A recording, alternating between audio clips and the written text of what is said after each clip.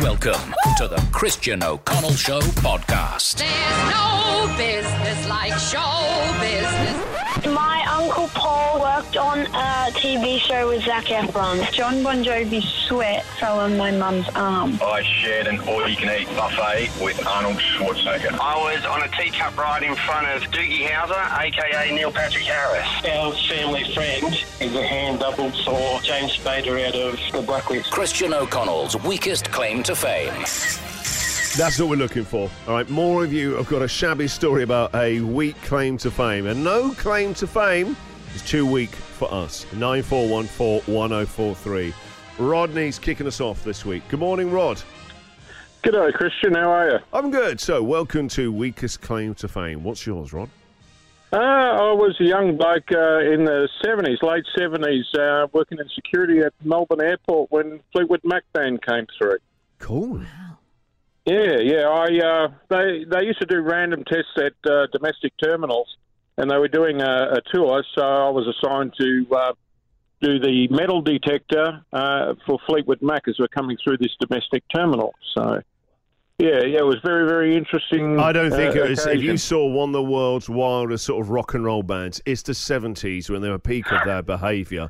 That's not random. You know, odds on they've got some stuff in those bags. Oh, no doubt. Virtually every one of them set the machine off. Of course it does. Probably the only one that sailed through without doing it was Stevie Nicks, but the others, the machine went crazy. But She'd obviously put it in their bags. Oh, no. Mick Fleetwood became really fascinated with this machine, and back in those days, it was like a brick with a big metal hoop on it. So Yeah, I bet. you could have used it as a weapon. And then he turns around and he says, "Oh, mate," he says, "you reckon I could have a go?" So Did you let him? I did, yeah. Good I man. said, "Oh, what's the harm?" It was such a big mistake. My goodness. I gave him the machine, and that fella literally attacked members of his entourage and other band members with it. I was horrified. I thought, sorry, that story's taking a turn there, Rodney, isn't it? Huh? Big old meat fleet to get carried away with the wand. he did. Yes. He was like a kid with a new toy. Yeah, and I thought bet. to myself, I often want to have a go, but you don't ask these days. Should be taken off to a little room. Yeah, well, anyway, he got so carried away, I thought, I'm never going to get this machine back. And then when I saw what he was doing with it, I thought, I don't want this machine back. I would have been arrested for what he did with that. Right, okay. Yeah, Rod, that's enough now. Thank you very much for your call, Rod. No worries, mate. He's not suggesting... No, don't go I think there. he just got carried away on air, bless them. Bit exciting. It's all a bit excitable, isn't it, for some people? John, good morning. Morning, Christian. How you going? Yeah, I'm struggling. All right, John. my weakest claim to fame is that I did my motorcycle licence with Hugh Jackman. This is more like it. Oh, wow. So, where was this? This was in Hastings. I had a friend of mine that owned a motorcycle business and riding school. So I said to him, look, I want to get my licence. And this is like about 10, 15 years ago. And he goes, all right. So he booked me in, and I've turned up for the first day. And the second day to complete my licence, I've turned up. He goes, listen, I've got something to tell you, but you've got to keep it quiet. And I said, what? He goes, look, we've got somebody, well-known in here getting his licence. I said, yeah, right. I thought he was joking and pulling my leg. So we walked into the classroom and blah, blah, blah. And wouldn't you know it, I just had one look and I've nearly fallen over, and it was actually Hugh Jackman. He was down here doing some filming, and because Doug specialises in stunt riding, Hugh had to learn how to do a bit of motorcycle work. Wow. And I thought, you've got to be kidding me. Wolverine's supposed to know everything. Now he's going to be taught But how to ride a hard to get the motorcycle. gears and the brakes, with those big claws of his. Yeah, that's it. And look, we've also got photo proof as well. But he was a really nice fella. He had the time to come over and say hello, and a really nice chap to talk to. Awesome. And did you pass, John? Yeah, I did. Yeah. I don't know if you did, because I had to Still leave my don't know list that. before him. So Hopefully I'll catch up with them this year and we'll find out if he's got that motorcycle licence. John, thank you very much. That's a great one. The Christian O'Connell Show podcast. Hell, good morning. Good morning. All right, what's your weak claim to fame for us? So I actually have two. The first one is I walked past Korn and I didn't recognise them, and I'm a huge metalhead. What a nightmare. If you're a big fan of Korn, a huge band, sold millions of albums. And you didn't even know it was him. Like Jonathan Davies, I can imagine. He's quite a distinctive-looking guy. Yes, it's not like he looks like your average white-collar worker or anything. No, not at all. He could only be in a metal band, couldn't he? Especially with those dreads. So that one, I used to work for a catering company, so I would do the riders. So I was there to see Alice Cooper and to do their rider. And I walked past Korn in the hallway and went, oh, hi guys, how are you? And then didn't even think, and the guy I was working with was like, that's Korn, right? I'm like, oh my God.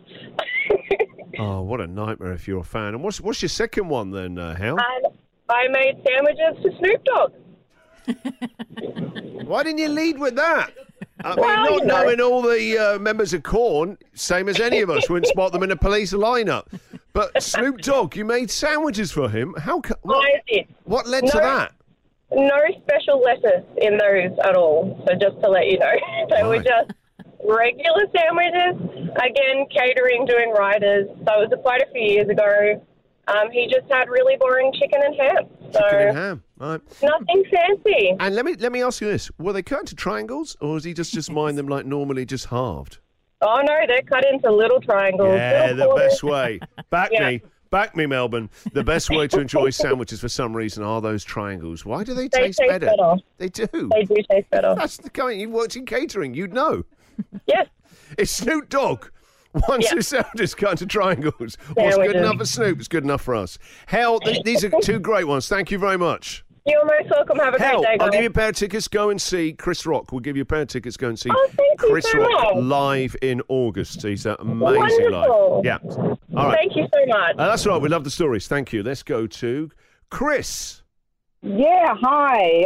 My weakest claim to fame is that my daughter shared a billboard with Keanu Reeves. It was about 25 years ago when she was in Ireland, and she just did a random shoot for a national bank, and a photo was picked, and they put it up on the billboard with the ad with Keanu Reeves advertising The Matrix. It was the first Matrix when it came out. This is amazing. Yeah. What a great claim to fame. She shared a billboard in Ireland with Keanu Reeves. Yes, yeah. Absolutely, yeah. It was. She got photos and everything of it. I mean, it was just a random photo shoot. She went in and she got picked, and there she is up with the billboard with Keanu Reeves. Yeah. So just so I understand, Chris, right? Are there two separate adverts? Keanu's, Matrix, and then your daughter's in the bank advert. Yes, that's right. They're both side by side. Gotcha. Okay. When you said share, I thought Keanu, they'd done some Matrix time with an Irish bank. Save, like the Matrix. Make your bank account into the all-new Matrix, 0% finance. Yeah, the National Bank is sharing Yes. No, just, side by side. Gotcha. It's a different ad. Yeah, gotcha. Yeah. Jenny was sharing the area billboard. I got it. Spoken like a true mum. They were in the same advert. They were in the same movie. They live together. Chris, I love that call. Thank you very much. The Christian O'Connell Show podcast. All right, so let's... is that really who it is? Your husband's on the line, Pat. Oh, is he? Yeah. What's he forgotten? He needs to know where something is. Chris, the Where We Love God, is on the line right now, calling the weakest claim to fame. Chris.